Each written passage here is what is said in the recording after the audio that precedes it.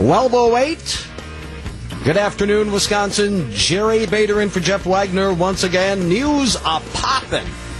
The Michael Flynn sentencing didn't go off, if you didn't hear Eric a few moments ago. Apparently, the sentencing wasn't going to go as swimmingly as Flynn had hoped, so he's prepared to talk some more. At least that's the nub of it.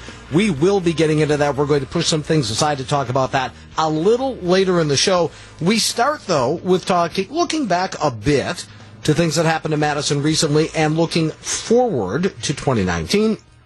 We do that now, live on the phone, joining us, Senate Majority Leader Scott Fitzgerald. Senator, good to talk with you again. Good to be with you. Good to be with you. Let's start with, I guess, what is the newsiest part of what's going on. Liberal groups asked a federal judge Monday to throw out limits on early voting that the governor signed in, that you folks in the legislature passed, as well as a voting ID provision. Those arguing this, Senator, say the courts have already struck these down, that you repassed something that didn't pass judicial muster. Are they right or wrong about that? They're wrong, and I would offer the first example is, and this is actually pretty odd based on some of the attorneys that have been watching this closely, that for 18 months, the three-judge panel in the 7th Circuit in Chicago has not taken up this case. And that is an extraordinary long time for them to be kind of putting this entire thing on hold, which is why in the November elections, actually the stay that was put forth by federal Judge Peterson was in place. So, and that's just based on kind of the timing and the way it's been working its way through the courts. On the issue itself, I think what we did was try and respond to what Judge Peterson said and come up with something that I have quantified as kind of a middle ground to say that, no, 45 days prior to an election, you shouldn't have municipalities that have the voter rolls open, and for a couple different reasons. One is that it's not fair to the rest of the state, and those that vote maybe at a small town hall or in a very small municipality that is unable to man kind of open voting 45 days out. But then the second thing would be just the idea that 24/7 voting is much different than what anyone else would be used to who shows up at the polls on those days. So we think this 14 days prior to the election is kind of a middle ground, and we're hoping that Judge Peterson sees it the same way, and then ultimately, like I said, the 7th Circuit in Chicago sees it that way as well.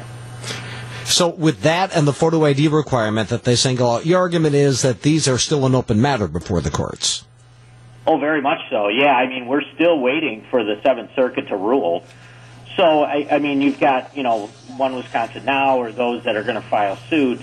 I mean, the first thing they would have to address is, the legislature did make a change. This is not identical to the bill that was passed last biennium, and we're hoping that the courts take that into account.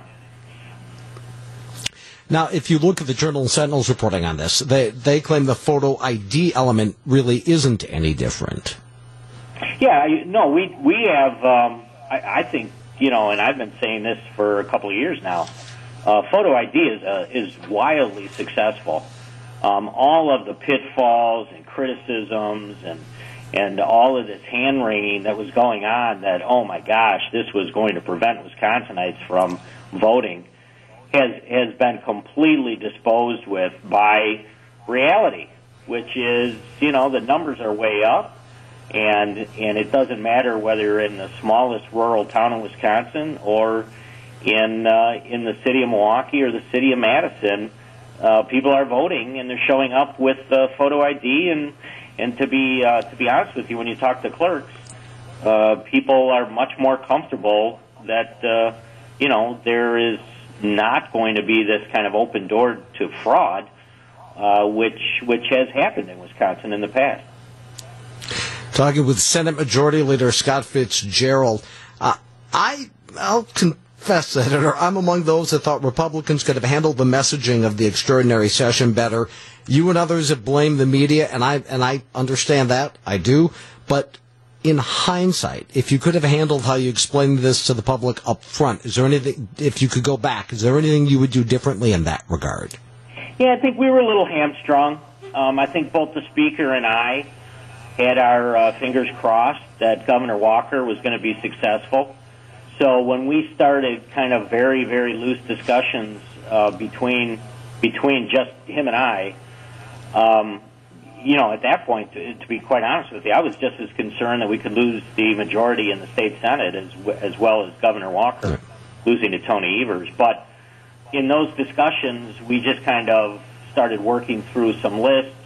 The Speaker went directly to the Nonpartisan Fiscal Bureau, just asked for kind of a very black and white list of things that maybe had been moved over to the executive branch from the legislative branch in the 8 years. And, it's hard to explain, but one-party control for 8 years, and with the amount of policy changes and initiatives, which are as long as your arm, that this Republican legislature had moved through the process to the governor's desk, it was so significant and so substantial and a real reform of Wisconsin top to bottom. I knew that there were going to be loose ends that were still hanging out there, and we simply tried to work through that process and articulate them. So I'm not going to say that, this wasn't something that, may have caught the public off guard. I think the same thing. I was having conversations with members along the way about different things that they thought needed to be moved specifically from rules over to statute. But, messaging can always, it's one of those things that can always be better. And in the end, though, I think if you look at the 40-so items that ultimately the governor signed into law, a lot of them make sense. I will say this. I think some of them were prompted by campaign, quote-unquote, promises, which could be construed as threats by Governor Evers along the way. Probably the most substantial one is that he was going to literally pull the rug out from Wisconsin Economic Development Corporation, which I find extremely alarming now that has been up and in place for 8 years and having great success, I would say, for the last 3 years. Well, and that's what people look at this as a power grab, saying, well, you don't like what he would do with it, so he took the power. And let me just, one example of that, Senator. So what WEDC did ultimately to help KC couldn't happen in the bill that Governor Walker signed. And can you see where people see hypocrisy there? I understand the sentiment. I mean, more alarming to me is the whole idea of these series of threats, not only from Tony Evers, but, I think candidate Flynn was probably the most over the top with this, that he literally was going to come in and file suit to stop the Foxconn project. And if you pull the rug out from WEDC related to Foxconn, and you did it in short term, you would literally create a huge debacle that I don't know that we could necessarily unwind. And I think, certainly the Republicans have a ton invested in this right now. So do local elected officials in southeastern Wisconsin. I mean, this has to happen, and I think we're all going to look back on this 10 years from now and say, what were we possibly thinking? Foxconn is a great success, and we want to make sure that continues. Hey, can you hang out for one more segment, Senator? Absolutely, yeah. Great. I've got a few more questions for you. We'll get to those in a couple of minutes. 1217 News Radio WTMJ. 1220 News Radio WTMJ. Jerry Bader in for Jeff Wagner. We are talking live with Senate Majority Leader Scott Fitzgerald. So, Senator, I want to switch gears from the lame duck, and I want to look further back than that, and I want to start with a football analogy. A lot of Packers fans believe their team should have won more than 2 Super Bowls out of the careers of Brett Favre and Aaron Rodgers so far. Republicans had both houses of the legislature and the governor's office for 8 years. Are you satisfied with what was accomplished on the conservative agenda in that time? Why or why not? Is there anything you feel is left on the table? Oh, gosh. I think if you look back, starting with Act 10, which obviously kind of set the table for what I referred to as kind of a significant, change in the direction of the state. I think you just can kind of move through the list and tick off a number of items that we've worked on over the years that has put the state in a much better position, and it's what I came back to time and time again. Whether it was some of the reforms directed at labor, I would say the statewide expansion of school choice, many of the significant changes I think we made in regards to rulemaking, and just as a result of that, putting specifically light manufacturing in a much better position when it came to regulations, curtailing some of the actions of the old Department of Natural Resources. I mean, I think you can go on and on and on and talk about what was accomplished under Governor Walker with a full Republican legislature. I think it's somewhat mind-boggling, and I've been saying this kind of out on the trail and in the district as of late, is it's still amazing that Scott Walker wasn't successful in November if you just look at the numbers and where we were 8 years before that under Governor Doyle and where we are right now. It's and I would put us up against not only any Midwestern state, certainly, but any state in the nation when it comes to just where we're positioned. And there was a great deal accomplished under Governor Walker. So given that track record, I'm going to pick up on what you just said, that the governor, you find it hard to believe he wasn't reelected. Nothing happens for one reason. So what do you think are the top few reasons why that list of accomplishments wasn't enough to earn him a third term? A little bit of it is the national mood. Certainly, I think, what you can't control. And although on election night it didn't appear to be any type of blue wave, I think what we're seeing is certainly with them being up to 40 seats, it shifted in the House of Representatives that there was certainly something going on, probably a bit of a backlash from President Trump being in office, so stuff that we don't always have full control over, which had an effect, apparently, about a 3% effect on a little bit less turnout in certain parts of the state in which the governor not only needed to have more people vote for him, which he did, but had to run up the numbers in a couple of specific areas of the state. And, it was close. It's still close. I mean, I don't care how you slice it, 30,000 votes in a statewide election, and even less with the Attorney General. It doesn't exactly give Tony Evers some type of mandate.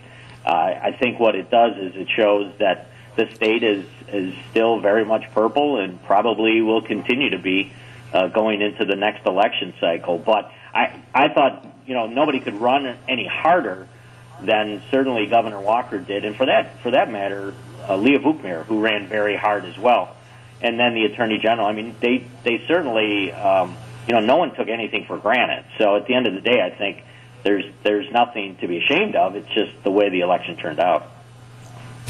Final question for Senate Majority Leader Scott Fitzgerald, and doubling back to that. And I think you characterized this exactly right, that the ship of state in Wisconsin was turned to the right with conservative reforms. What we hear is that people want cooperation between the two parties. But let's be clear, and you alluded to this earlier, Governor Evers, his goal is going to be to turn the ship back around. So given those diametrically opposed ideologies, is cooperation realistic in just about on any level? Yeah, I think there will be some common areas that ultimately the one thing that absolutely must get done in this state is that you pass the state budget. So I've said it before. I think many Wisconsinites will be alarmed by the first real look they get at Tony Evers. And I'm meeting actually with the governor-elect this week, so I hope we have a good, productive conversation. But I think, Tony Evers is a dyed-in-the-wool liberal, Dane County liberal. If you look at his personal track record of where he's come from, he went from the classroom to administrator to a CISA, and then was, basically put in place at DPI by the teachers union. So it's a one-track career. And I think, what his knowledge is and how deep he can go and who he surrounds himself with is going to be critical. But I think a lot of Wisconsinites are going to be really shocked at how far to the left he goes with this state budget in mid-February when he introduces it. Senate Majority Leader Scott Fitzgerald, thanks a lot for joining us. Thanks, Jerry. Good to be with you. 1228, News Radio WTMJ, Jerry Bader in for Jeff Wagner. I don't want to steal Eric Bilstead's thunder as he does the news here in just a couple of minutes, but the sentencing for President Donald Trump's former national security advisor postponed until perhaps as late as March of 2019. Eric will explain why. I don't want to go any deeper than that at this point, but later in the show, I think it's a stunning development. It's dramatic, stunning. Pick your adjective. I'm not sure which one best qualifies. So we'll get to that later in the show. I don't want to tell you. See, this is where I'm a little frustrated here. I want to do something at 12:35, but I can't tell you what it is. Because if I tell you in advance, it's not going to work. I want to conduct a radio experiment. I did a talk show for 15 years on a daily basis. Sometimes these work. Sometimes they don't. We'll find out. Kyle has already increased the chances of it working, producer Kyle, by throwing me a bone. Let me just say this. I would ask you to be around at 12:35 if you can just call and answer a true-false question. I can tell you that much. That's all I want to tell you at this point. If you can be around at 12:35, it won't take up much of your time. Kyle, put you on, give me your name, I'll ask the question, and we'll say bye-bye. And we'll see how this little experiment works in about 5 minutes. WTMJ and our friends at today's TMJ4 need your help to feed the hungry. Today's TMJ4 drop-off or dial an all-day holiday food drive. We want you to fill our lobby with healthy, non-perishable food. This is tomorrow, 6A to 7P. You don't even have to get out of your car to donate.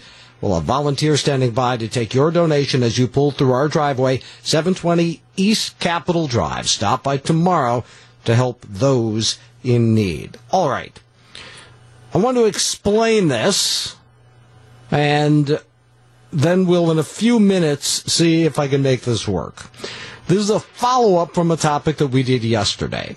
Here's what I'm asking. I would like to get 10 volunteers. Very simple, painless. All you have to do is call the AccuNet Mortgage Talk and Text line at 414-799-1620. Give Kyle your name. He'll get in the queue, and when it's your turn, I'm going to ask you a true or false question. Once I ask the question, you can also text. That's why we do call it the Talk and Text line. 414-799-1620. So it's a true or false question. I will tell you there is a right answer. This is not a subjective, well, what I think, this is true or this is false. And I understand that this is a bit of working without a net. If we don't get 10, that's okay. But I would like to get 10 volunteers to do this, so it's got to happen, and Kyle's already getting some calls here. That's good. Set you up. And in a few minutes, I'll ask, is the following true or false? And then you will say, I will say what it is, you will say true or false. Again, you can also, once I ask the question, you can also text true or false to 414-799-1620. I'm going to give Kyle just a few minutes. He's very busy doing that, so I will tell you what else we're going to get to a little later in the show today while he's doing that. I teased this yesterday. By the way, if you listen to my radio show when I was on different radio stations, I was famous or infamous for this. I would tease things and not get to it. Apparently, some things never change. I did that yesterday. Quick Trip.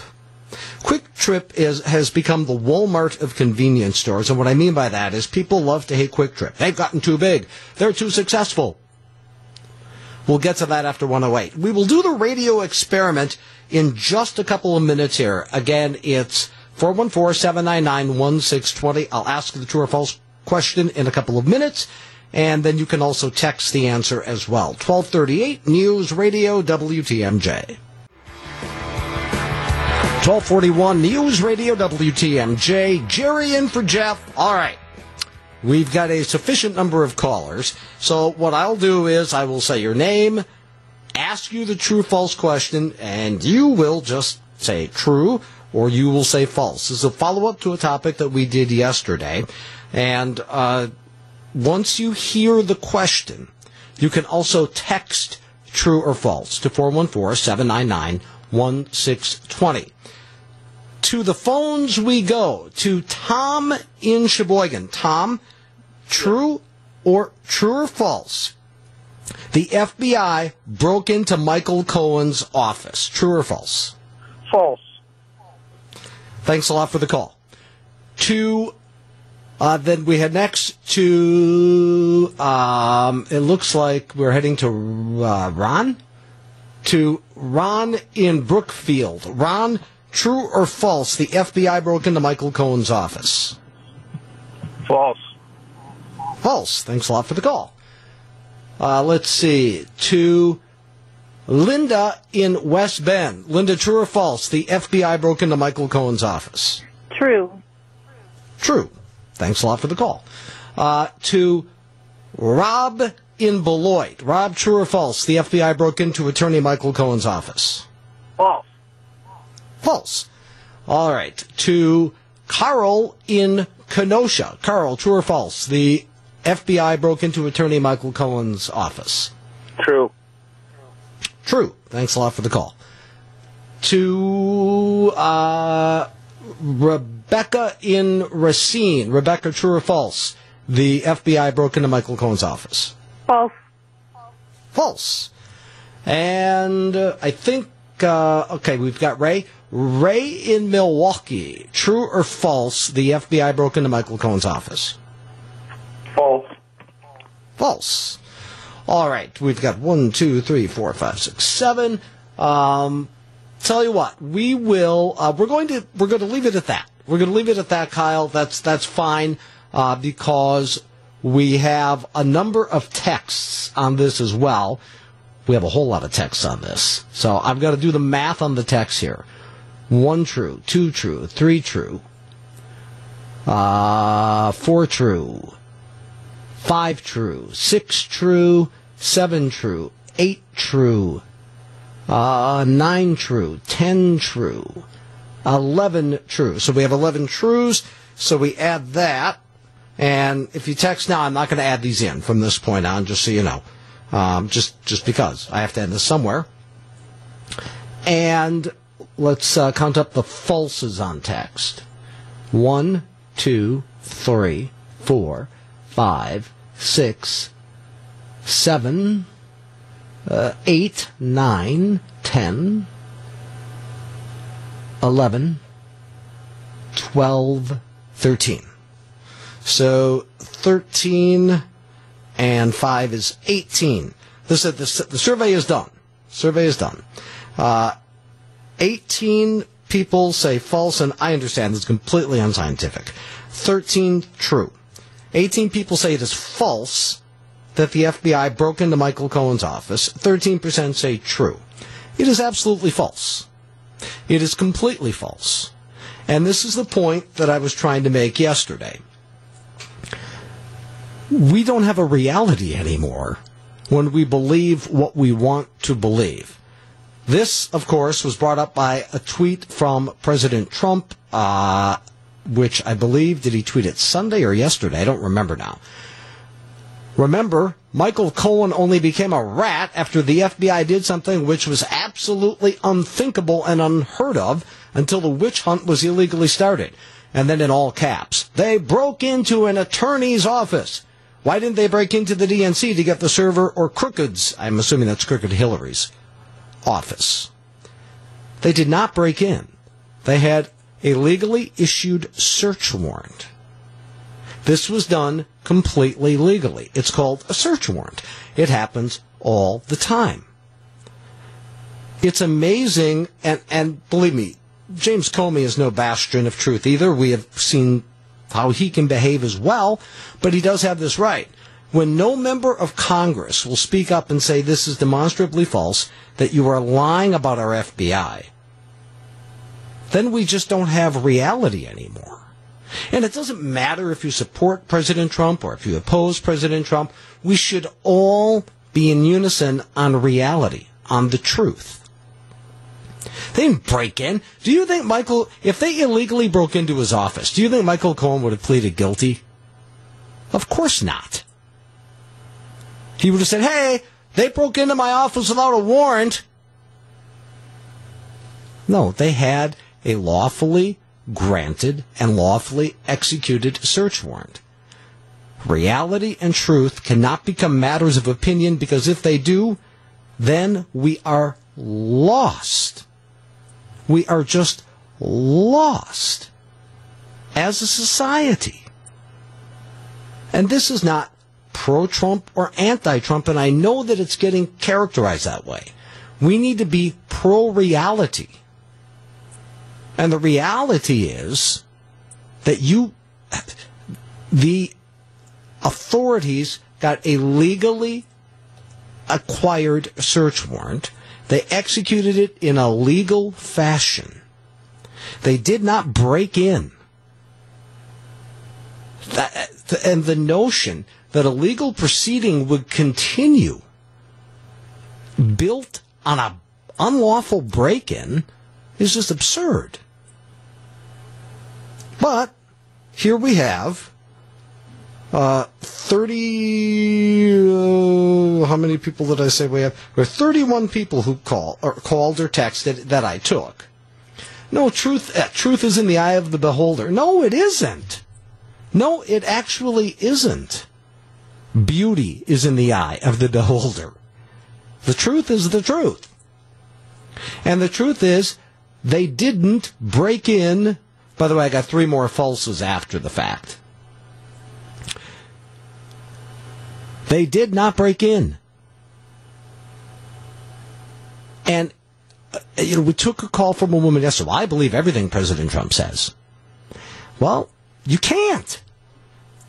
Now, you can't believe anything any elected officials are. Most politicians. I shouldn't say that. That's an unfair indictment. But many politicians, in fact, do at least fudge the truth. The president, quite frankly, does it far more often than the average politician. This is a self-serving, intentionally false statement to in fact, make whatever Michael Cohen does look illegitimate. You can't debate over this. You can't debate reality. Some things the president says are demonstrably factually false. This is one of them. Some of the things Elizabeth Warren says are demonstrably factually false. That more people are in prison for marijuana possession than violent crimes. That's demonstrably, factually false. But the survey that we discussed yesterday shows that a majority of Democrats believe her. Why? Because Elizabeth Warren said it. And those of you who think this is all about Donald Trump, you're wrong. Obviously, because he is president, it's a lot about Donald Trump. But we stop having a society, we stop having a system of justice, and we stop having a reality if we simply believe the things we want to believe. Nobody but President Trump is disputing that authorities had a search warrant, including the man whose offices were searched, Michael Cohen. Yet, 13 out of 31 people calling or texting this show actually believed what the president said. That simply is not a sustainable reality for us. 1250 News Radio WTMJ. From the WTMJ Breaking News Center, I'm Eric Bilstead. Hollywood news, Penny Marshall has died. TMZ reporting that the actress, comedian, and director has passed away. She did so Monday night, complications from diabetes. Penny Marshall, 75 years old. Of course, the sitcom that made her famous, Laverne and Shirley, back in the mid-'70s is what did it all for her. Penny Marshall, though, then becoming a very successful comedian, actress, and director. Dead at the age of 75. We'll have much more at 1 o'clock. It's 12:50.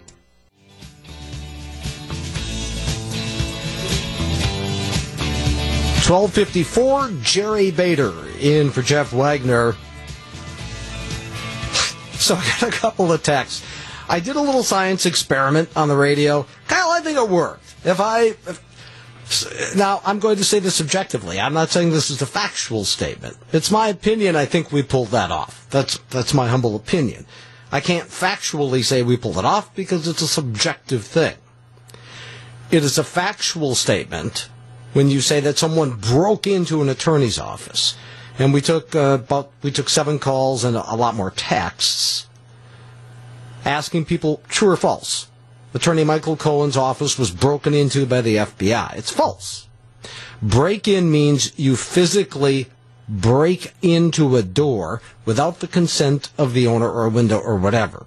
That's what break-in means. You can try to parse that, but that's all you're doing is parsing. Got a couple of texts. By the way, it didn't happen. 13 out of 31 people believe the president. My point is, and it's not about Donald Trump, it's when you believe Elizabeth Warren or Hillary Clinton or anyone else when they say demonstrably false things. When you do so just because you support them politically, we're just on a road that I think is very dangerous. Two texts on this. Is it possible they obtained info surreptitiously prior to the legal warrant? Michael Cohen hasn't suggested that. And then this. You're playing some semantics. If someone has an illegal warrant to search my house and they illegally entered my house, one, I didn't hear anyone. Michael Cohen isn't challenging the legality of the warrant. But even when confronted with reality, the desire to believe what the person we support tells us is so strong, we'll come up with these things. And again, it doesn't matter if the left, right, or in between does it. This is not self-sustaining as a democracy or even a society. Which is why I rankled a lot of people as a conservative. I don't go along with President Trump's lies any more than I went along with Bill Clinton's lies or President Obama's lies or Hillary Clinton's lies. The reality is Trump lies a lot more often than all of them. But whatever the volume, you simply, it is my belief, we should be unison in the truth. I just think that is critically important. All right, we have another one for you to weigh in on, starting at about 1:08. I'll set it up a little more, but I'll just give you a whiff of the cork, as it were, here, and then I will pour you a glass of this. So, about a week ago, Gannett, in all of its newspapers, and by the way, that's most, not all, but most daily newspapers in Wisconsin these days, of course, the Journal-Sentinel, Green Bay, Appleton, Oshkosh, Manitowoc, Stevens Point, Wisconsin Rapids, did I say Wausau, Marshfield, Fond du Lac. I got a lot of them, and a lot of them these days are really just the Milwaukee Journal-Sentinel repackaged with a couple of local stories. Online, they did a story about Quick Trip, and the name of it is Quick Trip Takeover. Small businesses work to keep up with Midwest powerhouse convenience store. Now, it's Sunday. They put this in the print edition of the Green Bay Press Gazette. I don't know if that's the case. If that's the case with the Milwaukee Journal-Sentinel. But in any event, I want to get your thoughts on the Quick Trip takeover. This reminds me of Walmart. Remember Walmart, too big, evil? People just felt that Walmart should be reined in. There shouldn't be so many Walmarts. You are seeing this now. And now there is a geographic divide on this. In this geographic divide, in northeast and far north Wisconsin, central Wisconsin, Quick Trips are everywhere. They're starting to get that type of footprint here in southern Wisconsin. Is it ever possible for someone or an entity to get too big, to be unfair? Of course, we have laws against monopolies. But is that what's really going on here? I'll share a little more than that. I'm also going to share a text that we just got, though, before we get into this topic. I'll get into all of that after 1 o'clock. 1259 News Radio WTMJ.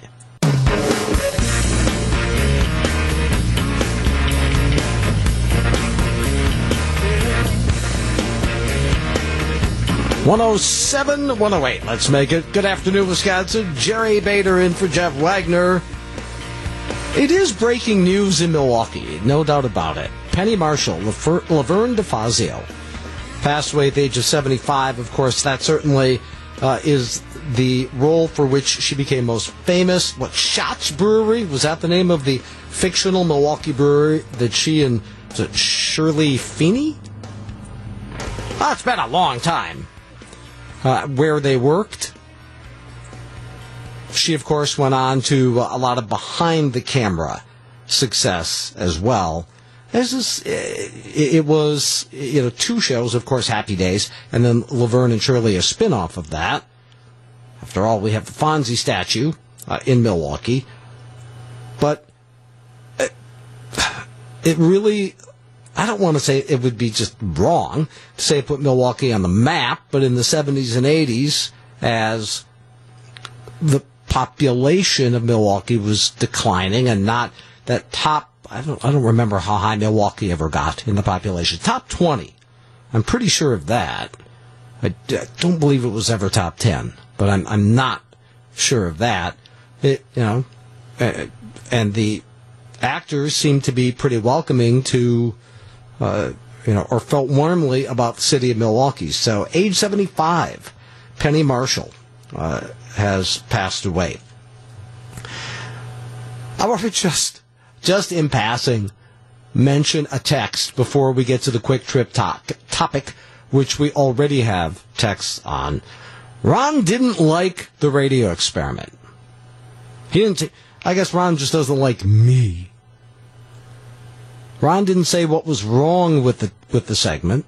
Ron, if there was anything factually inaccurate, you go ahead and shoot us another text at 414-799-1620. You let us know what that might be. All right. So on to the quick trip topic. Now, I live in Green Bay, and if you live in, I would say, probably about the Highway 10 divide. And that was arbitrary on my part. There are quick trips all over the place. They are growing. Let me just read to you a little bit from the story that Gannett did. This was online about a week ago, but at least in the Green Bay paper, it was in the print editions on Sunday. The company now boasts more than 600 locations in Wisconsin, Minnesota, and Iowa, and it continues to keep the pedal down on growth, said Hans Zitlow, director of real estate for Quick Trip. We try to evenly spread out our growth between our 3-state market. They are in Minnesota and Iowa as well as Wisconsin.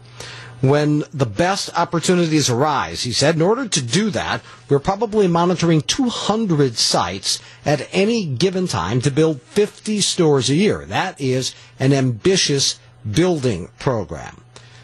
They currently operate 376 convenience stores in the state of Wisconsin.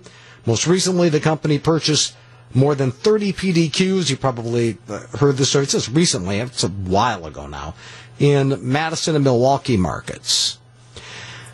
I have, in northern Wisconsin, being on the radio at that time, I have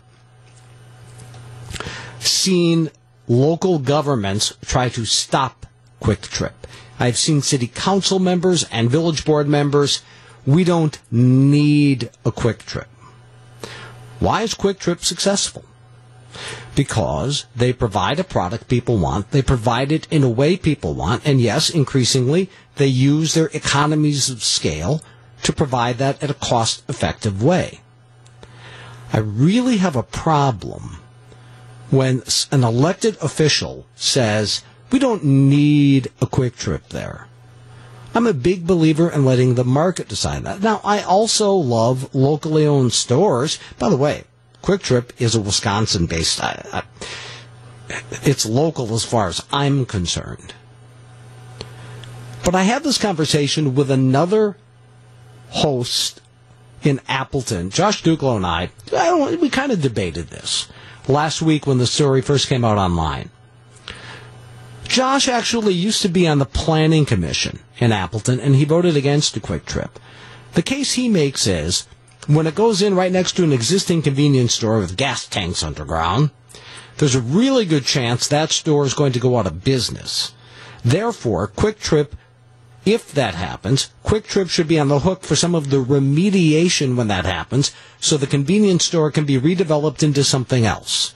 Gas tanks are problematic. There's rarely a clean extraction without soil remediation because of seepage. It's just a reality. I don't think Quick Trip should pay for someone else's failure. And I would argue that there are ways to innovate, be creative, and compete when a bigger dog comes in on the block. I don't think there are too many Quick Trips. Quick Trip will decide how many are too many. If they do too many, and Walmart has done this, McDonald's has done this. If they oversaturate, the stores will close. But when local officials say, we don't need another Quick Trip, I really am not comfortable with that. Josh's theory is an interesting one, but I still don't think Quick Trip should have to pay for somebody else's failure. The notion that it is a fait accompli, that an existing convenience store is going to fold, I don't accept that. I love Quick Trips. They have the reputation for having some of the cleanest bathrooms on the road. I think that's usually my wife's stop of choice when we're traveling. We are going to take calls on this if you want to weigh in on the Accunet Mortgage Talk and Text line, 414-799-1620, 414-799-1620. Got a bunch of texts. I will share those in just a moment as well. 114 News Radio WTMJ. WTMJ and our friends at today's TMJ4 need your help to feed the hungry. Today's TMJ4 drop-off or dial, an all-day holiday food drive, and we want you to fill our lobby with healthy, non-perishable foods. That's tomorrow, 6A to 7P. You don't even have to get out of your car to donate. We'll have volunteers standing by to take your donation as you pull through our driveway, 720 East Capitol Drive. Stop by tomorrow to help those in need. I call this the Walmartization of Quick Trip.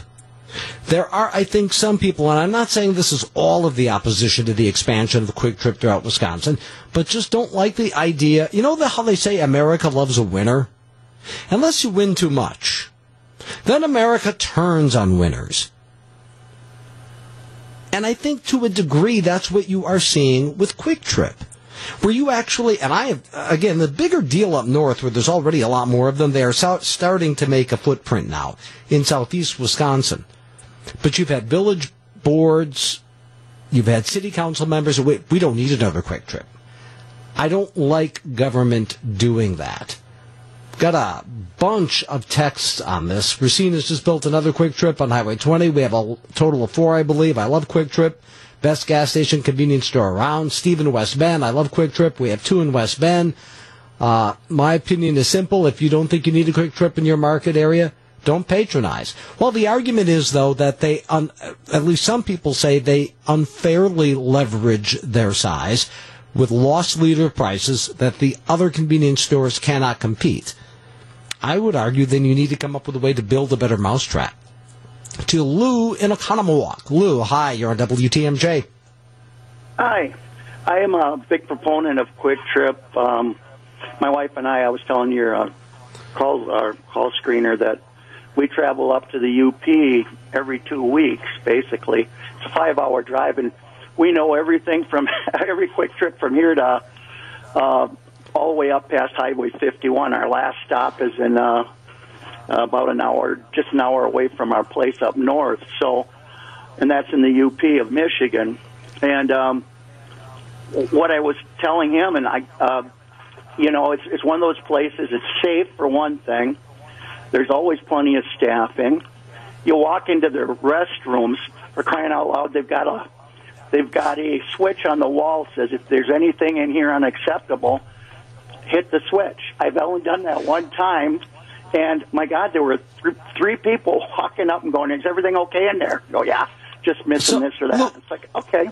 Lou, let me ask you this. What do you say to those people, and I agree with you, I love Quick Trip.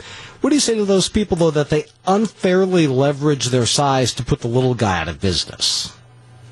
Well, here's the thing. I've been going to Quick Trips for probably 30 years. They used to have one out in the Dodgeville area. They were small at one time, just like everybody else, but they figured it out. They provide good wages, full benefits, and in smaller communities, I've got a friend in the Horicon area. He tells me they don't have a grocery store there right now, or what they have is next to nothing. He said, we go in there for our groceries. Some of these big chains aren't even in these smaller towns, and these things are just a gathering place. They do a lot of things right. I mean, even one of the big things we always kid about is you walk in, they've got free ATM service. That doesn't exist everywhere. Lou, thanks a lot for the call. Lou, I got to let you go. Lou, I got to let you go. I really appreciate the call, though. We need to get to other calls. To Steve in Amro. Steve, go ahead. Hi. I'm against Quick Trip. Okay. Are you with me? Yeah, go ahead. I live between Oshkosh and Berlin. Okay. And Oshkosh has several Quick Trips, most of which are on major intersections.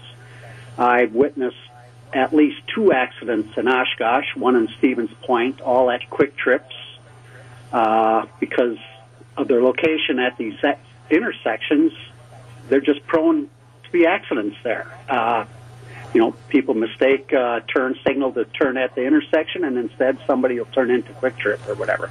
But anyhow, it's their top-tier gas, I don't believe, is top tier. I work for a company that we... well, hang on a second.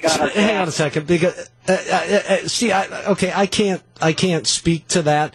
Okay, so maybe if you have issues for whatever reason with Quick Trip, one, I would say they're not responsible for accidents in the area.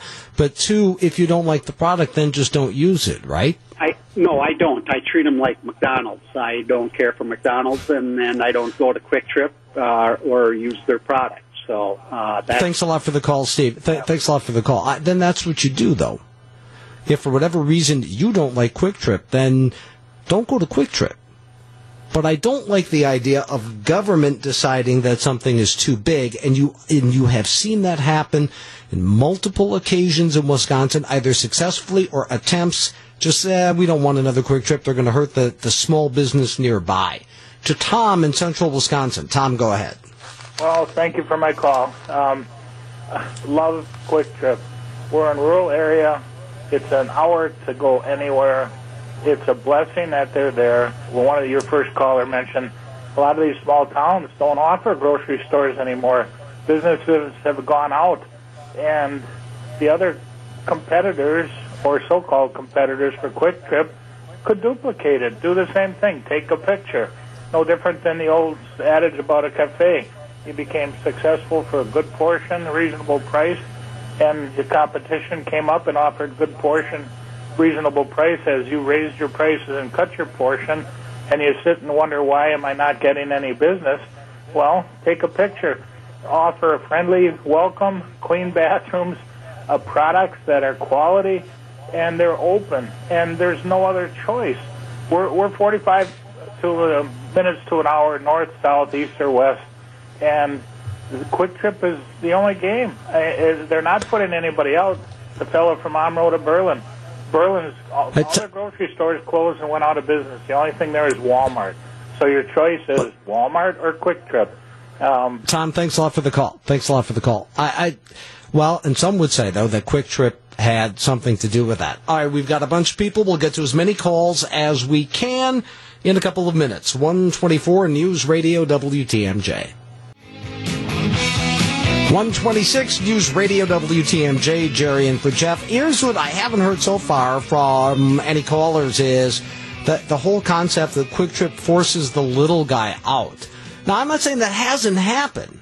In fact, I know that it has happened. I would argue, for example, I love Quick Trip, but I also go to another station where I get I have the discount thing going on.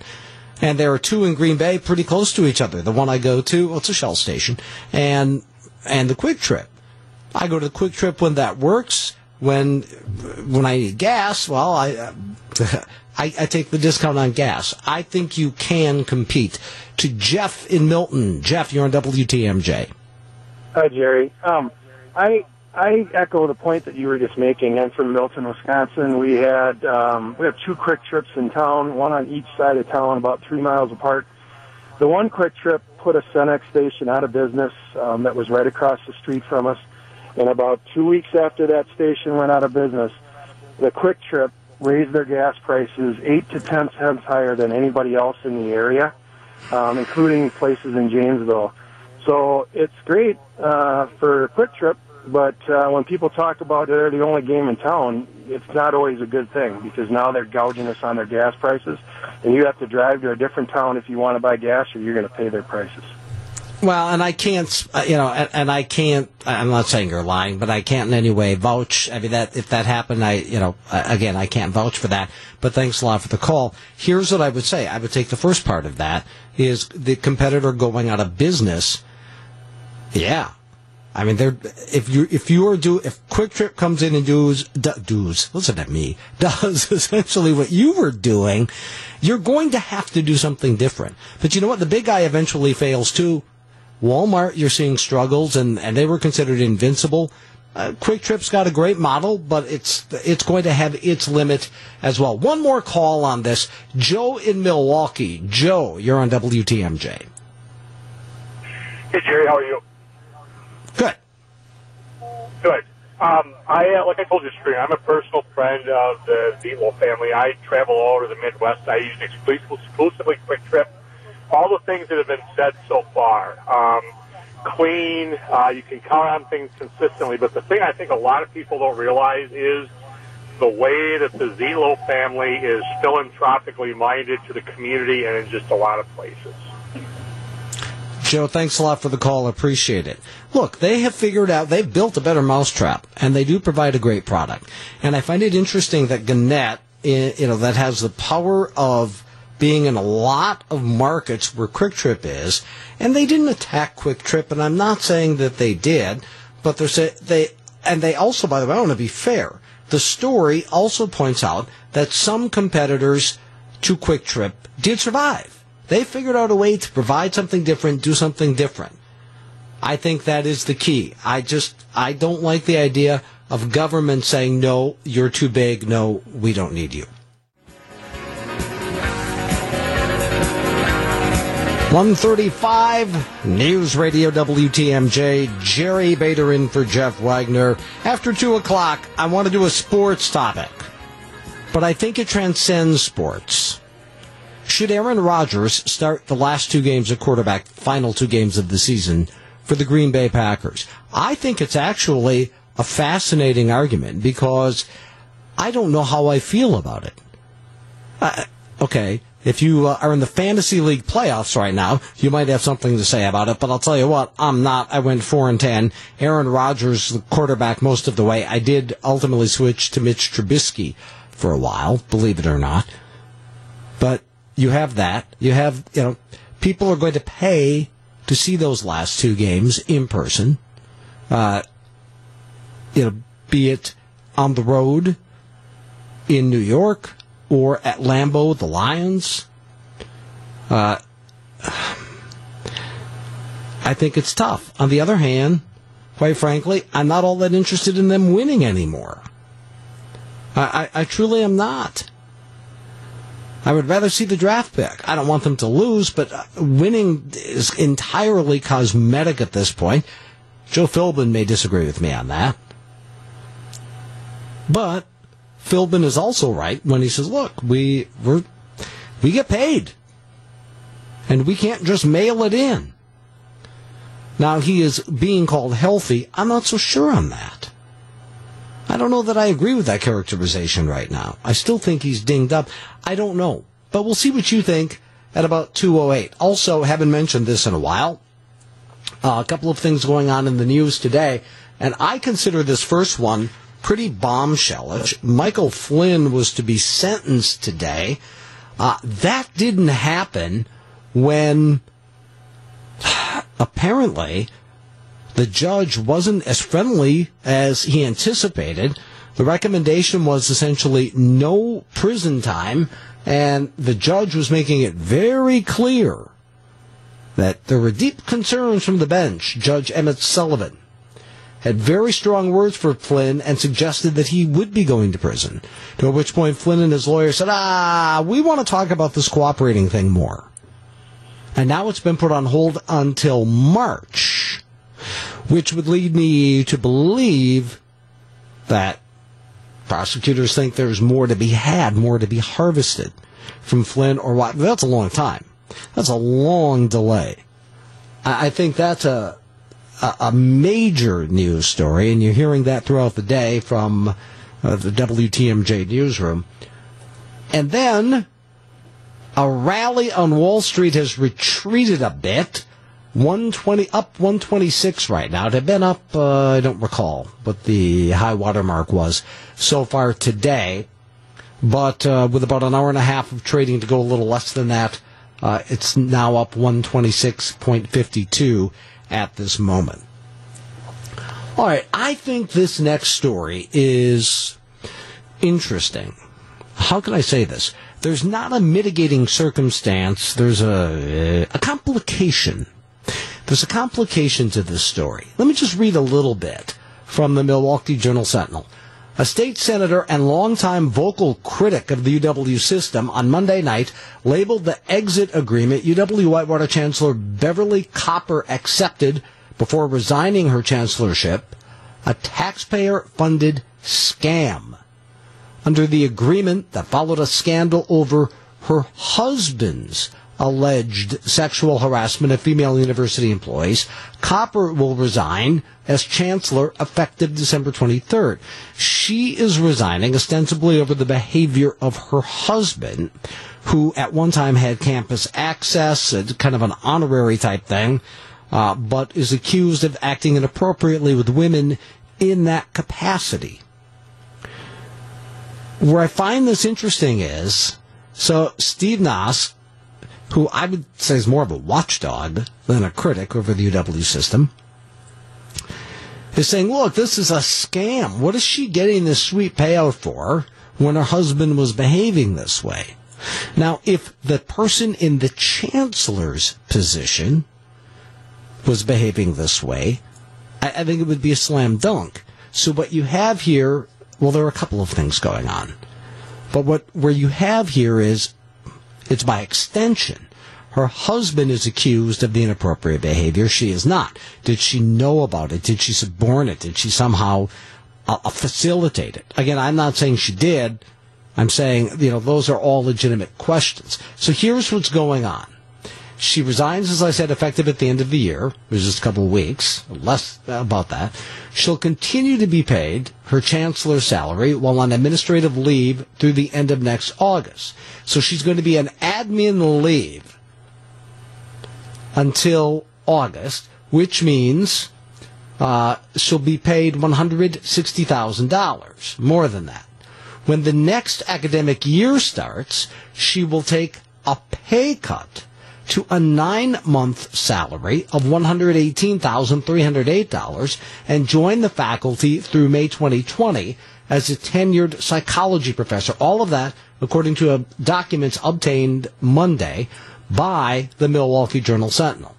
Paying anyone $161,849 with full state benefits to do almost nothing for 8 months is a taxpayer-funded scam, Noss said in a statement released Monday night, hours after that agreement was revealed. I have shared my outrage directly with President Cross, Nass said, referring to UW System President Ray Cross, who accepted Copper's resignation as chancellor and sent her the exit agreement that offered both continued pay as a chancellor and a new faculty appointment. Nass, who was vice chairman of the Senate Committee on Universities and Technical Colleges, invoked the ramifications of a potential recession. And yeah, we are talking about, which, by the way, separate topic, but the whole recession fears. To me, to a degree, that becomes a self-fulfilling prophecy.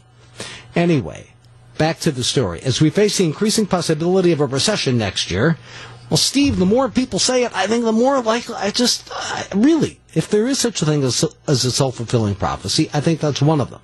There will be taxpayers that may lose their jobs in 2019, but be expected to pay taxes and tuition for their kids to finance a former chancellor doing almost nothing for 8 months.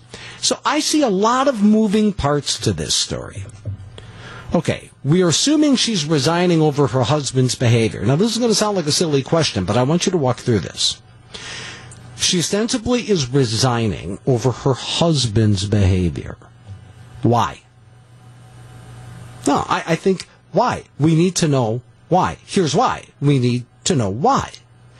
Because if she is resigning over her husband's behavior, do we not have to believe, infer, assume that that signals culpability on her part, responsibility on her part?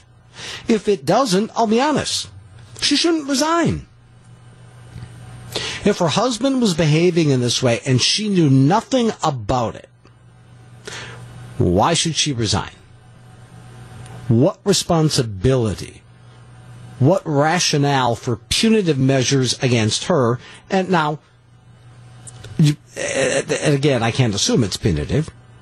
Is she resigning out of embarrassment? If so, then why, in fact, would we pay her, we being the state, for this time? And if she's resigning as chancellor, why is it okay to come back as a psych professor? That sounds like a demotion, masquerading as a resignation and a second career. That's what it sounds like. I think Steve Nass is asking a very legitimate question here. If she's resigning, why? And if it's because she did know that and if the allegations against her husband are true, and if she knew that, well, then why is she being paid out? And then why does she get another gig when the next academic year starts? I think these are all questions that need to be answered. I think they're legitimate questions. These types of things, none of this would happen in the private sector. If a spouse was misbehaving, and the person who holds the job didn't know that, I don't think they would be fired. If they did know it, they would be fired. And if there's inappropriate behavior on her, and again, I am not saying it's all hypothetical, but let's say she did know. And again, we don't know that, and I'm not implying we know that. I'm saying hypothetically. What if she did know? Then she should get nothing. Think of CBS and Les Moonves. He blew a $120 million severance once they investigated and found out the way he behaved. If she was complicit in the alleged behavior, and if the alleged behavior happened, and again, these are ifs, well, then she shouldn't get anything. If she wasn't, she shouldn't resign. So I think a lot of good questions here being asked by Steve Nass. 145, News Radio WTMJ.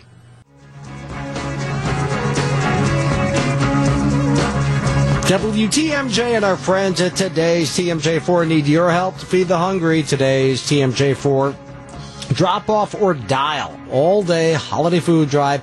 We want you to fill our lobby with healthy, non-perishable food. This is tomorrow, 6A to 7P. You don't even have to get out of your car to donate. We'll volunteer standing by to take your donation as you pull through our driveway, 720 East Capitol Drive. Stop by tomorrow. Help those in need. I think this next story is more difficult to have a definitive opinion on than it might first appear. No matter how many years later, if you were a Nazi complicit in war crimes, you should face justice, right? I mean, you just should. Perhaps one of the you were complicit in one of the most horrific crimes in history, certainly in the 20th century. CNN had a story back on, it was over the weekend.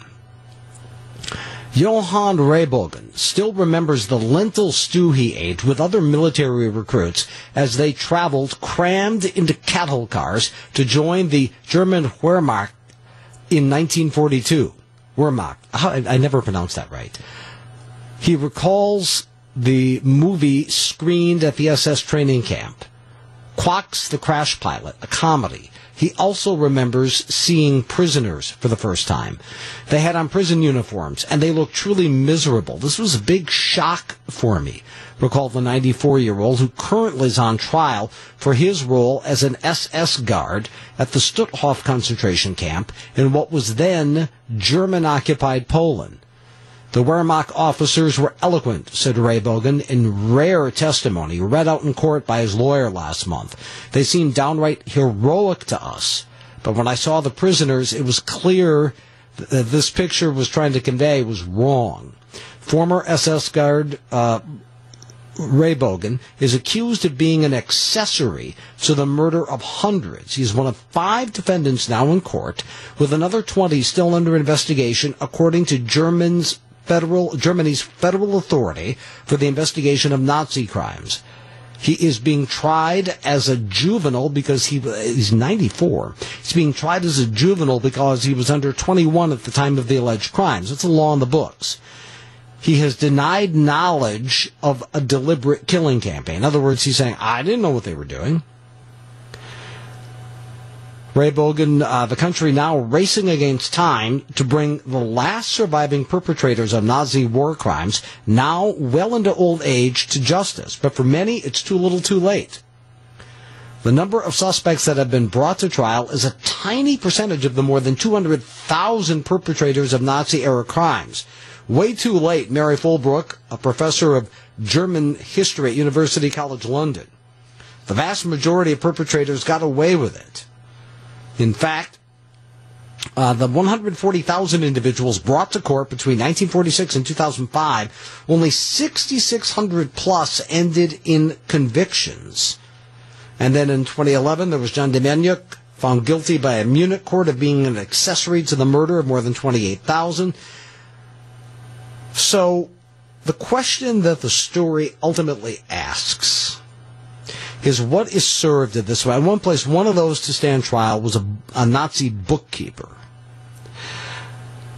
They are no longer a harm to society. I think that in most cases, it's pretty fair to say they don't pose a risk to society. But in even just whatever supporting capacity they played, the judicial argument is, hey, they were part of this. They were part of an absolutely horrific enterprise. I don't know what else to call it. Enterprise. So what do you do with them? You adjudicate, you put them in prison for the rest of their lives. They're 94, they're 95. I am very conflicted on this because I don't think being complicit in the Holocaust, that there's a statute of limitations on that. On the other hand, they are now frail old men who pose a threat to no one. A house arrest? I don't know. But I know you have to be careful with allowing the perception of a little old man. So, well, come on. Now, again, I also think you do have to look at the roles. They point to the bookkeeper of Auschwitz, Oskar Gröning, for his role as an SS accountant at the Nazi death camp, was tried and convicted in northern Germany, Lüneburg, in 2015 as an accessory to the murder of 300,000 people. He made several statements in court, at times harrowing in their vivid detail, but also repellent in his candid recollection of Nazi ideology. He's 96. And there are people who are conflicted on this. And he describes seeing a baby smashed against the wall. It's just, ugh. I don't know what you do with them. But I do know that the same thing a lot of people in this country when Fidel Castro became a frail old man. Oh, he's just an old guy. Brutal dictator. This is a little different in some cases in terms of how involved they were, but I believe they knew. I don't doubt for a minute they knew. So I don't think you just say they're old and we don't do anything. I can't go along with that. But I don't... putting in prison 94, 95-year-old man, I think it's a very difficult issue. 154 News Radio WTMJ. 157 Jerry in for Jeff. All right, I got a fair amount of house cleaning done here. I was trying to catch up on some topics from yesterday. I did okay. I do want to mention the Dow now up just 6 points. It had been up a few hundred, I don't remember exactly what, but it had a pretty good rally going after another disastrous day.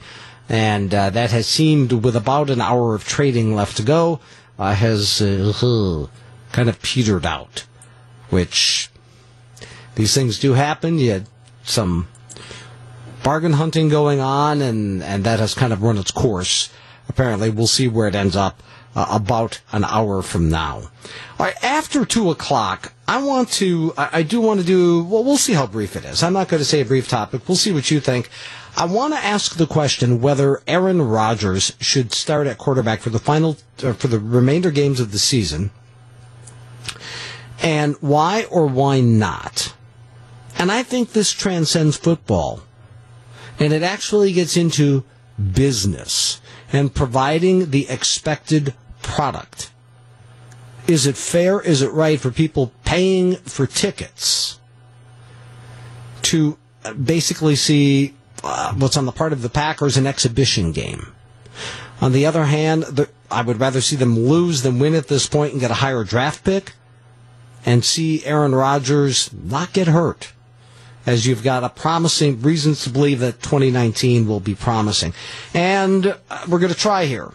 We're going to try to get to the story that I teased yesterday and didn't get to, and I would definitely want to take calls on this as well. An 18-year-old took his own life, and his family says the priests who presided over the funeral made a bad day a lot worse. 159 News Radio WTMJ.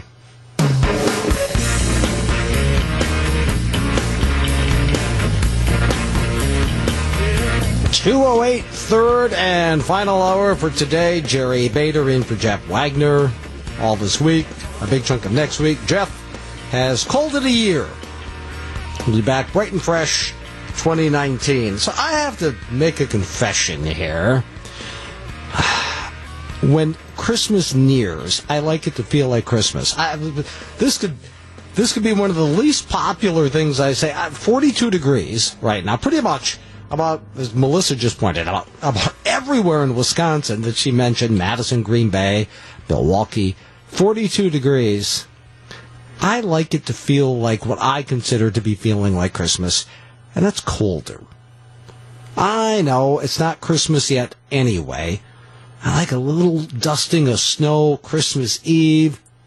Just, On the other hand, look, I'm really not complaining. This is just absolutely gorgeous. December 18th, in the 40s, and pretty close. Just a little bit of a dip in the next few days. Good stuff. All right, I want to take some calls on this, and texts, of course. Either or is just fine at the AccuNet Mortgage Talk and Text line, 414-799-1620. I draw your attention to the story right now at WTMJ.com. The Green Bay Packers find themselves in unfamiliar territory with no playoff berth to chase, but quarterback Aaron Rodgers healthy enough to play in the final 2 games of a going-nowhere season.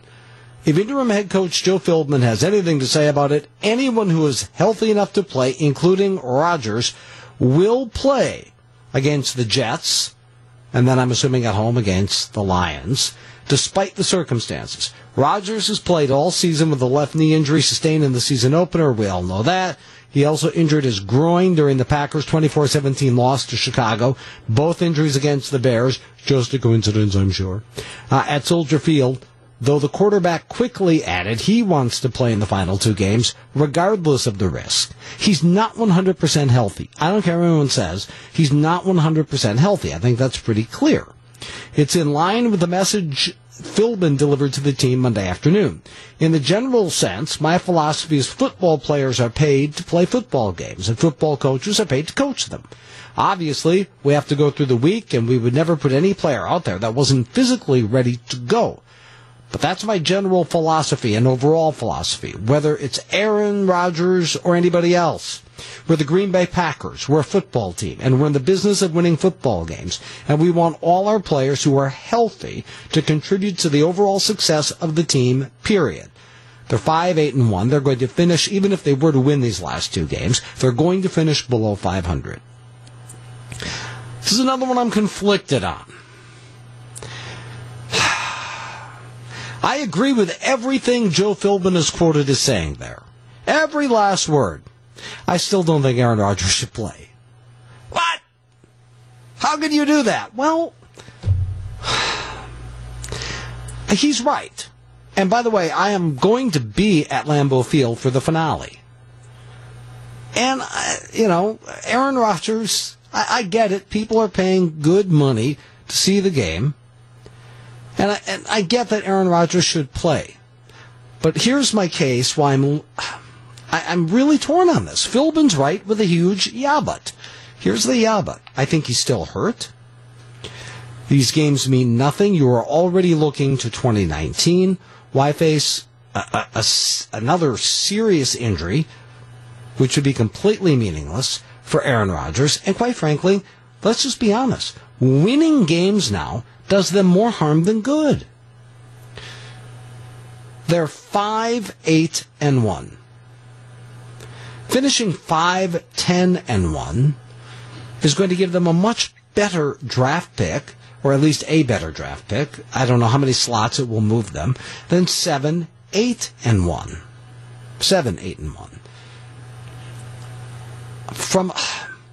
From a common sense, what's best for the team, I think what's best for the team is to sit him. To shelve him for the rest of the season.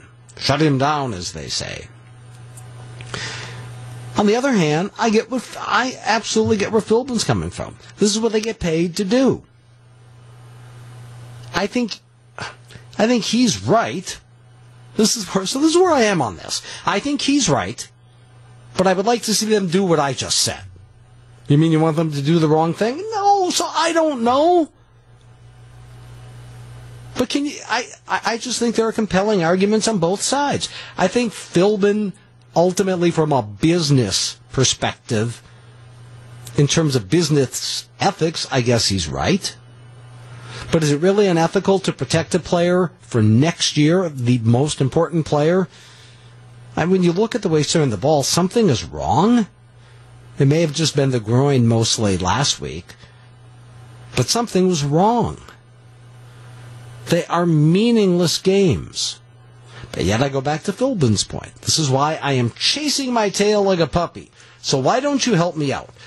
414-799-1620 on the Accunet Mortgage Talk and Text line. 414-799-1620. 214 News Radio WTMJ. 216 News Radio WTMJ. Jerry in for Jeff. Pretty straightforward. Should he sit or should he play? He would be number 12, Aaron Rodgers. I've just chased my tail for about 5 minutes. I think interim coach Joe Philbin is right. You get paid to play, you should play. People pay to see a certain product, even if the games are meaningless. It's really hard for me to argue with that, except I think I agree with Jeff in Fox Point. Jeff, hi, you're on WTMJ. Hi, Jerry. I agree that he should not play because it's not worth the risk. And I think a lot of people have actually kind of checked out from the Packers and are not paying as much attention. And then for the people that did buy a ticket, I think they need to understand that when you buy a ticket for a sporting event, you're always going to be taking that risk that your favorite player might not be playing. And that actually happened to me when I bought a ticket to a hockey game and went out to Minnesota, and then one of my favorite players wasn't playing, and I, didn't get upset or start crying or anything. And let me just throw this by you. All right, can you make the case that letting Deshaun Kaiser play gives him some real game experience in the event, gosh forbid, that he's needed in 2019? Yeah, that's another pro to not having a Rodgers play. I didn't think of that. Good call. Thanks a lot for that. Good call yourself. Thanks a lot, Jeff. To Darren in St. Francis. Darren, go ahead. Yeah, I agree with everything that you guys just said on the radio. Bench Rodgers, save him for next year, make sure that he doesn't get a concussion or something, or knock him out of the game completely for next year. Let's see what this new quarterback can do with the team. Try some new things, but you got to save the money, guy. All right, now, let me see if I can get you to chase your tail. Let's say it's Lambeau Field, the Lions are there, there's a 12-year-old kid who was all year dreaming of seeing Aaron Rodgers play. He may never get to Lambeau Field again. What about him? Well, that 12-year-old kid is, deserving of seeing Aaron Rodgers. But if Aaron Rodgers gets hurt, do you think he's going to not want to see his quarterback out there next year because of that? Or, hey, he might be seeing the next Aaron Rodgers with this new quarterback. Well, that is a possibility. Darren, thanks a lot for the call. To Bill in Mount Pleasant. Bill, go ahead. Hi, I had mixed feelings about everything after all the losses. But watching Rodgers through the years, you know that he's frustrated about timing. He's a timing person. You be at a certain place at a certain time, the ball will be sitting there waiting for you. Now he's got receivers that are hurt or rookies. He's got people that know that, and now he's not sure himself actually whether the person's going to be there or not. You see the ball being thrown short. You see it fall 5 yards above the guy's head, behind the guy. I think that Rodgers needs to, and we think we need to keep him in there only because he needs to play the game like all the other quarterbacks. If your guy's open, you throw it to the guy. You have to. He's got to learn a whole new way of playing the game, and it's just like all the other quarterbacks had to learn. I really think that that's the issue. Let me ask you this, Bill. Do you think, you just made a lot of really good points about his performance. I still think there's physically something wrong with him. Well, I do too, up to a certain point, and you can see it. Anytime, even when Favre was playing, it just irked me that whenever he went back and came off the ball to his feet, whenever he's throwing backwards, whenever he isn't throwing forward, that just drives me absolutely up a wall because you're going to lose accuracy. When you're not throwing it, when you can't get your body forward, that's a line issue protecting the quarterback. And that's not so much his issue, but it's a lot of injuries. It's a lot of different things, but it's also timing on his receivers. He's got receivers that are not ready to be there. He's not sure if they're going to be there. He's hesitant. He's not confident. You can see it in his eyes before the game. And I think that he's got to learn to, in the mind frame for right now, if someday the receivers do finally get the ideas and he finally can do what he used to be, then great. But you're right. I think he's also hurt. Bill, thanks a lot for the call. Appreciate it. To Jeff in Milwaukee. Jeff, hi, you're on WTMJ. Hi there. I think they should play him because they don't they try and save him in the spring, and that's why he doesn't have timing with his receivers. The young receivers need him there to practice with, and the timing was off all year because he doesn't practice. Okay, well, a couple of things on that. I agree with you that I don't think Aaron Rodgers plays enough in the preseason. I have thought that for some time. But does 2 games at the end of a season really impact next season, though? Yep, you start building for next year. You make that's 2 more times they have a chance to work with him in a game situation. And game situation is so much quicker, fast-paced than working on a practice field. All right, thanks a lot for the call. Appreciate it. I think we can squeeze in 1 or 2 more calls. 414-799-1620. 223 News Radio WTMJ. 225 News Radio WTMJ. Jerry in for Jeff. Should he sit? Should he play? Aaron Rodgers. Rick in Green Bay. Rick, you're in WTMJ. Hi, Jerry. How you doing?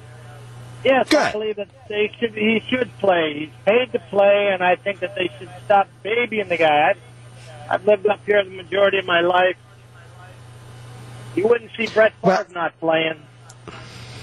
Well, okay, that's a really good point. And, of course, by the time Favre was this late in his career, you couldn't keep him off the field. He had that streak going, although he said the streak wasn't important to him. He was really hard to keep off the field. Rodgers, for his part, says he does, in fact, want to play. Here's what I would say, Rick. I think Aaron Rodgers playing is the right thing to do. I think the selfish part of me doesn't want him to play because I think it's in the best interest of the Packers in any number of ways if he doesn't. They'll probably have a better draft pick. If they lose 2 more games, he doesn't risk further injury, and you just retool it for next year. But however, I know that's me. He can heal over the next 8 months, 7 months, whatever it is. Unless he has a career-ending injury in one of these 2 games. It's football. Well, I know, on that, and I agree with you on that can happen in any game. What's happening here is, the selfish part of me is fighting with the part that I know is right. The part that knows is the right thing to do. And Rick, you are advocating for the right thing to do. Thanks a lot for the call. And I can't disagree with that, but I can be selfish and say don't do it. I guess that means I'm disagreeing with it, huh? And I am, as I said, I am going to be at Lambeau Field, but full disclosure, as a guest of the in-laws, not a paying customer. So, boy, I think part of the reason, well, look, Ted Thompson made some mistakes, especially in the last couple of years, but I think part of the reason that they need to reload, if not rebuild, is because winning means high draft choice or low draft choice. You know what I mean? Late in the round, not early first round picks. And I think that's caught up with them. So the selfish part of me thinks 5-10-1, and I've seen it before. If you're old enough, you've seen it before. But I think you're still in a situation with a Hall of Fame quarterback, and I know he's just out of sorts, but I still think he's Aaron Rodgers. I don't think he's lost his stuff. I don't believe that. But he hasn't looked like Aaron Rodgers for most of this season. He has, statistically, one of the most deceptive seasons you will ever see. So, all right, Bader, what should they do? They should play him. Because I actually am thinking of people. I'm blessed. I'm able to get to Lambeau fairly often for a game. And I am blessed. A lot of people, it's a one-in-a-lifetime thing. You've got people who bought tickets for that Lions game a long time ago. And it may be their only Packers game. People coming in, you have Packer fans from all over the country. And I think you do have to think of the customer. I think yet. I don't want it. I really think it's in the better interest, long-term interest of the team not to play him. But I think, again, if he's healthy, though, and I do have my questions about that. If he's even a little bit on that groin, then I don't think they should. This next topic is really a difficult one. I mean, it's really an emotional one. A family is burying an 18-year-old son who took his own life. And they say the priest lectured hundreds of mourners that suicide is wrong, repeatedly referencing suicide, and that he took his own life. And the parents are devastated. They say that it was completely insensitive, just wrong of the priest, and they don't think he should be a priest anymore as a result of this. It is a really, I know how I feel, and I have a very specific answer to this. But I want to see what you think about that after the news. Reminds me, I still have to see the movie. 2:35, News Radio WTMJ. All right. This is a tough story. This is really difficult story. This is from CNN over the weekend. I want to read a fair chunk of this, not the whole thing, but I think you do need a lot of the story for context, and then we'll take your calls at 414-799-1620, the Accunet Mortgage Talk and Text line. Grieving the most tragic loss two parents could endure, Jeff and Linda Hullebarger expected comfort from a priest's homily at their son Mason's funeral. Instead, the priest lectured hundreds of mourners, this is in Michigan, by the way, hundreds of mourners that suicide is wrong, and repeatedly referenced the 18-year-old taking his own life. I looked at Jeff and thought, what is he doing? Linda Hullebarger said Sunday. We have 5 other kids. Nobody could believe it, Jeff Hullebarger said. I looked at the parish, and everyone had the same look on their faces. Mason Hullebarger played for Bedford High School football team in Temperance, Michigan. As the priest's words ripped open the Michigan family's wounds, Jeff tried to intervene. Listen to this. After the first few times he said that word, suicide, I approached the pulpit and told him, I whispered in his ear, Father, please stop. It didn't work. He didn't miss a beat. He kept going, Jeff said. He said that word another handful of times. It made the worst day of our lives more worse. The Hullebargers barely had time to process their son's December 4th death when they met with the Reverend Don LaQuesta to discuss what they wanted in the homily to be delivered at Our Lady of Mount Carmel Catholic Church in Temperance, Michigan.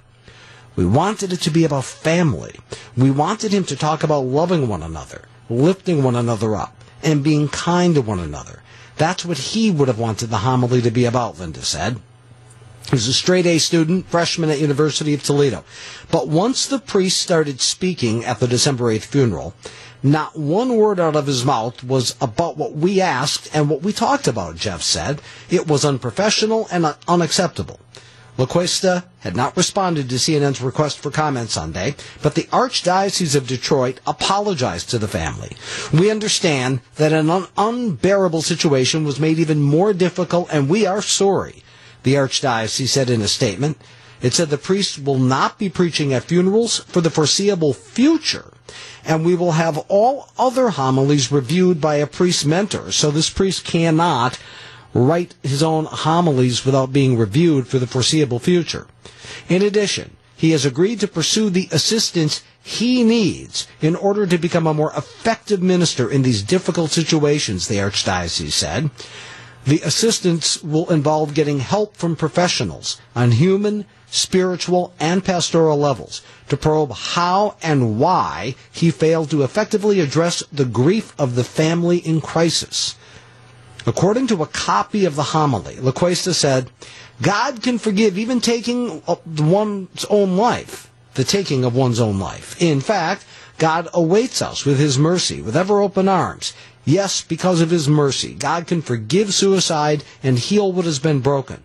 But he also said, we must not call what is bad good, what is wrong right, because we are Christians. We must say what we know is the truth, that taking your own life is against God, who made us, and against everyone who loves us. Our lives are not our own. They are not ours to do with as we please. God gave us life, and we are to be good stewards of that gift as long as God permits. Then he spoke of the consequences of suicide. The finality of suicide makes this all the worse, Loquesta said. Now you'll have to work through this pain by yourselves or with those close to you now who will need to lean on you even as you lean on them. His mother, Mason's mother, said she had no idea the priest would deliver a homily so drastically different from what they had discussed. He basically called our son a sinner in front of everyone. Linda said, we had no idea that he was going to do this. We have been lifelong members of the church. The Archdiocese of Loquesta was trying to offer a message of confidence in salvation. We acknowledge, however, that the family wanted a homily based on how their loved one lived, not one addressing how he passed away. We also know the family was hurt by Father's choice to share church teaching on suicide when the emphasis should have been placed more, on God's closeness to those who mourn. So I mentioned the remedial action the Archdiocese plans on taking. It's not enough for the Hullebergers. They don't believe Loquesta should be a priest anymore. We're supposed to have a meeting with the Archbishop, Jeff Hulleberger said. We're trying to set that up. It may be difficult, but I think it's something my wife and I have to do. We just don't feel the consequences are where they need to be right now. We asked him, the Archbishop, to remove the priest from the priesthood. We're wondering how they think that sending him to the classroom, how that's going to teach him empathy and to have some discretion. How do you teach somebody that? They also want to make sure the funeral doesn't overshadow the joy that Mason brought to his loved ones. So they are not accepting the remedial action the Archdiocese is planning for Father Loquesta. They think he should be removed from the priesthood. Do you agree based on the facts as I have shared them with you? 414-799-1620. 241 News Radio WTMJ.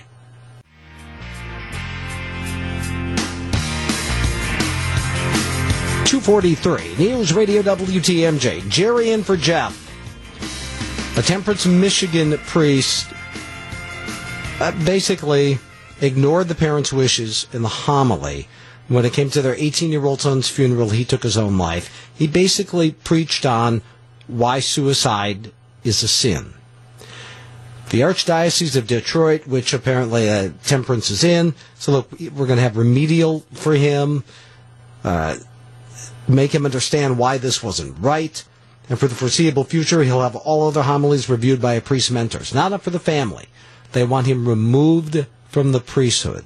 Do you agree or disagree with their wishes? And explain your answer.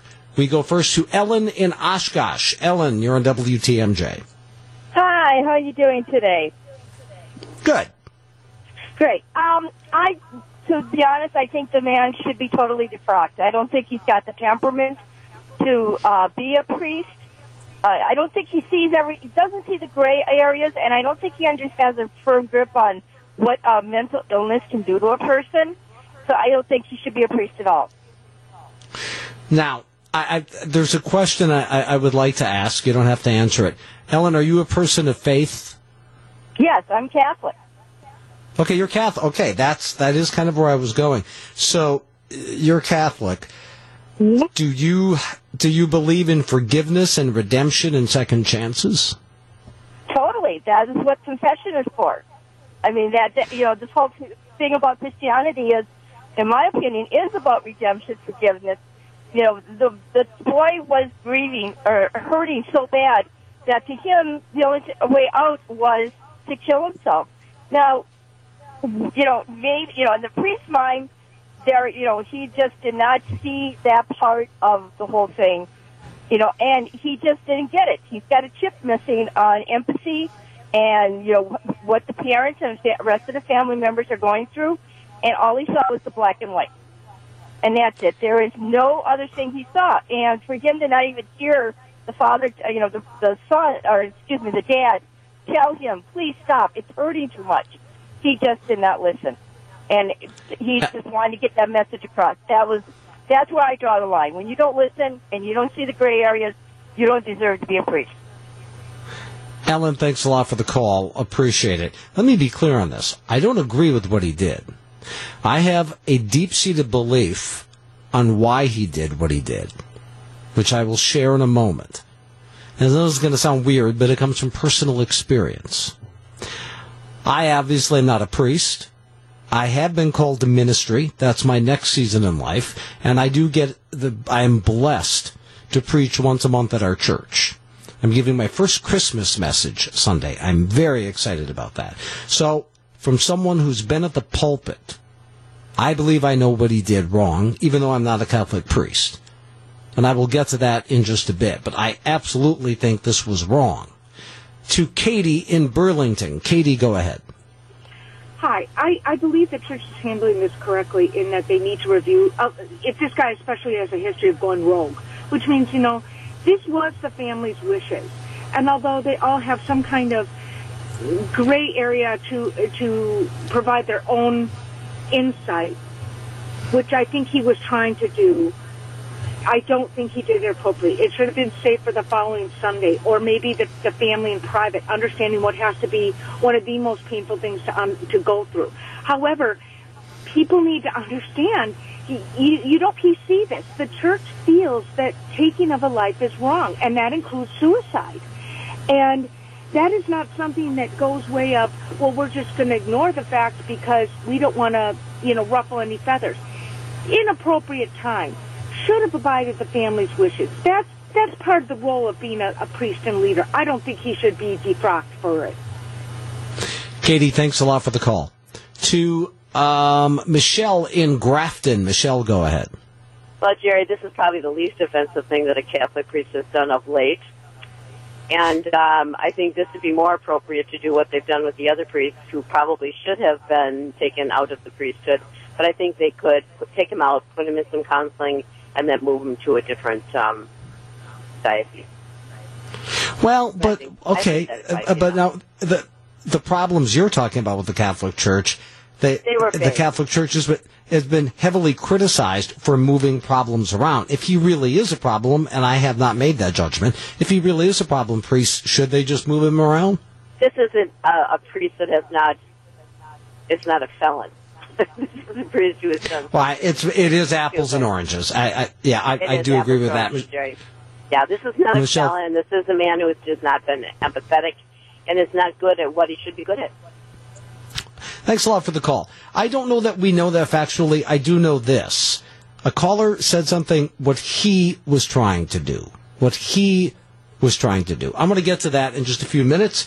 We can still take calls on this. 414-799-1620, 249 News Radio WTMJ.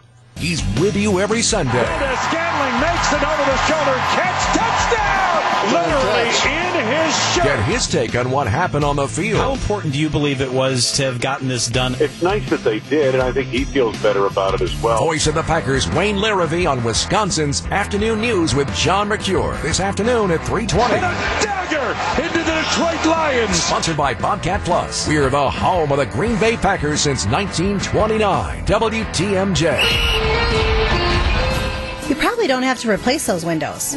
If the frames are intact and it's just the glass that's cracked, or it's foggy, replacing thermal window panes with the help of Less's Glass will save you the cost of total window replacement. When you want to know how much we can save you, all you have to do is measure the height and width of just the glass portion of the window panes. Then send us an email to info@lessglassservice.com and we'll get you an estimate right away. Just be sure to specify if you'd like us to come out and replace your window pane on site, or if you'd like to do it in the most cost-effective way possible by bringing the windows into our shop. Either way, you're saving a lot of money versus a total window replacement that you probably don't need. This is Stacy Sinks with Less's Glass Service. If it's a new glass shower door, fogged or broken insulated glass replacement, or affordable glass and mirror home decor that you've been looking for, you just can't pass on Less's Glass. Less's Glass Service, serving all of southeastern Wisconsin. Find us at lessglassservice.com. Since 1992, Capri Senior Communities has assisted thousands of seniors and their families with the planning needed to make the right move into a senior living community. Capri is devoted to providing for and supporting the independent lifestyle of older adults. Capri is proud of its 15 locations throughout southeastern Wisconsin. Every campus is designed to not just accommodate seniors, but to provide for all their needs so they can thrive and enjoy this incredible stage of life. Wellness programs, state-of-the-art care, restaurant-style dining, fitness, recreation, community, friends, and activities. All of these are at the heart of everything we do. To learn more about our services or to explore our different communities and find the best home for you or your loved one, please visit capricommunities.com. That's capricommunities.com. Or call us at 262-798-1224. Please call. Join the conversation. 262-798-1224. Capri Senior Communities. It's not just my apartment, it's my home. W277CV and WTMJ Milwaukee. From the Annex Wealth Management Studios, this is News Radio WTMJ. 252 News Radio WTMJ. I need to leave time to weigh in on what I think about this. A couple of more calls. A priest in Michigan just ignored the family's wishes, an 18-year-old suicide victim, and just preached on what a sin suicide is. Family wants him removed from the priesthood. Tyler in Oconomowoc. Go ahead. Hey, how's it going? Good. I firmly agree with what the Archdiocese has done. He shouldn't be allowed to do funerals, and if he does do funerals, the suicide death should be the number one that he should be turned away from. Being that my father had committed suicide, not once during the funeral did they ever say anything about how he did it. They always referred to that he was lost. And they were also they had also said that he would be seen in heaven by God. And never once did they go with the old school religion about how, he was going to go to hell or anything like that. I firmly believe that he should not be allowed to do it anymore. Tyler, thanks a lot for the call. To Rose in Waukesha. Rose, go ahead. Hello. I don't think that he should be taken out of the priesthood, but I do agree he should not be able to do funerals. Now, you were speaking with a lady that said to take him out of the priesthood totally. And then you asked her a question, do you believe in forgiveness and second chances? And she said, oh, yeah, definitely. Well, okay, if you believe in that, why won't this guy be given a second chance to be a priest? I mean, he doesn't have to do funerals anymore, but he can still be a priest, and he might be a great priest, but he screwed up royally with this family, absolutely. But to take him out of the priesthood, I think that's wrong, and I think that lady should think twice before she says she believes in forgiveness and then turns around and says, out him. Rose, thanks a lot for the call. Thanks a lot. Quickly to Kathy in Brookfield. Kathy, go ahead. Hi, thanks for taking my call. I agree with the past couple of callers. I think the Archdiocese has made the right call. I also think we really don't have enough information about this priest's history or his work to date to just declare he should be, tossed out. Hopefully the Archdiocese has taken a good look at all of that and they see something in him that merits, redemption, that merits a chance to go forward in his vocation. But with all that said, your heart just has to go out to this family. Yeah. And Kathy, thanks a lot. Thanks a lot for the call. I got to let you run there because I've got exactly 2 minutes to say what I want to say about this. We are judging this priest by what may be the worst moment of his life. We don't know anything about him as a priest. A caller said she knew what he was trying to do. As someone who is blessed to preach, not in a Catholic church, I pray to the Holy Spirit. I am a conduit. It doesn't come from me. The Holy Spirit guides my words. When that's not the case, that's when I get in trouble. That's when I potentially get in trouble or make bad judgment calls because it's my judgment. Ed Morrissey of HotAir.com, good friend, and he does a Sunday feature at hotair.com called Sunday Reflections. And every once in a while, I'll send him a note. Boy, Ed, that was great. He goes, hey, when I succeed, that means I got out of the way of the Spirit. I would submit that this priest, when they're talking about the different training, ask him, was that from the Spirit or was that from you? Did the Holy Spirit tell you to be that insensitive to those parents, and that the most important thing you had to do was lecture on what a terrible thing it is to kill yourself? That's not to say he couldn't bring it up, but the way in which he did it, and the way that he just absolutely flaunted the wishes of the family. Did the Holy Spirit tell you to treat them that way, or is that you talking? I know that's what my mentor in pastoring would tell me.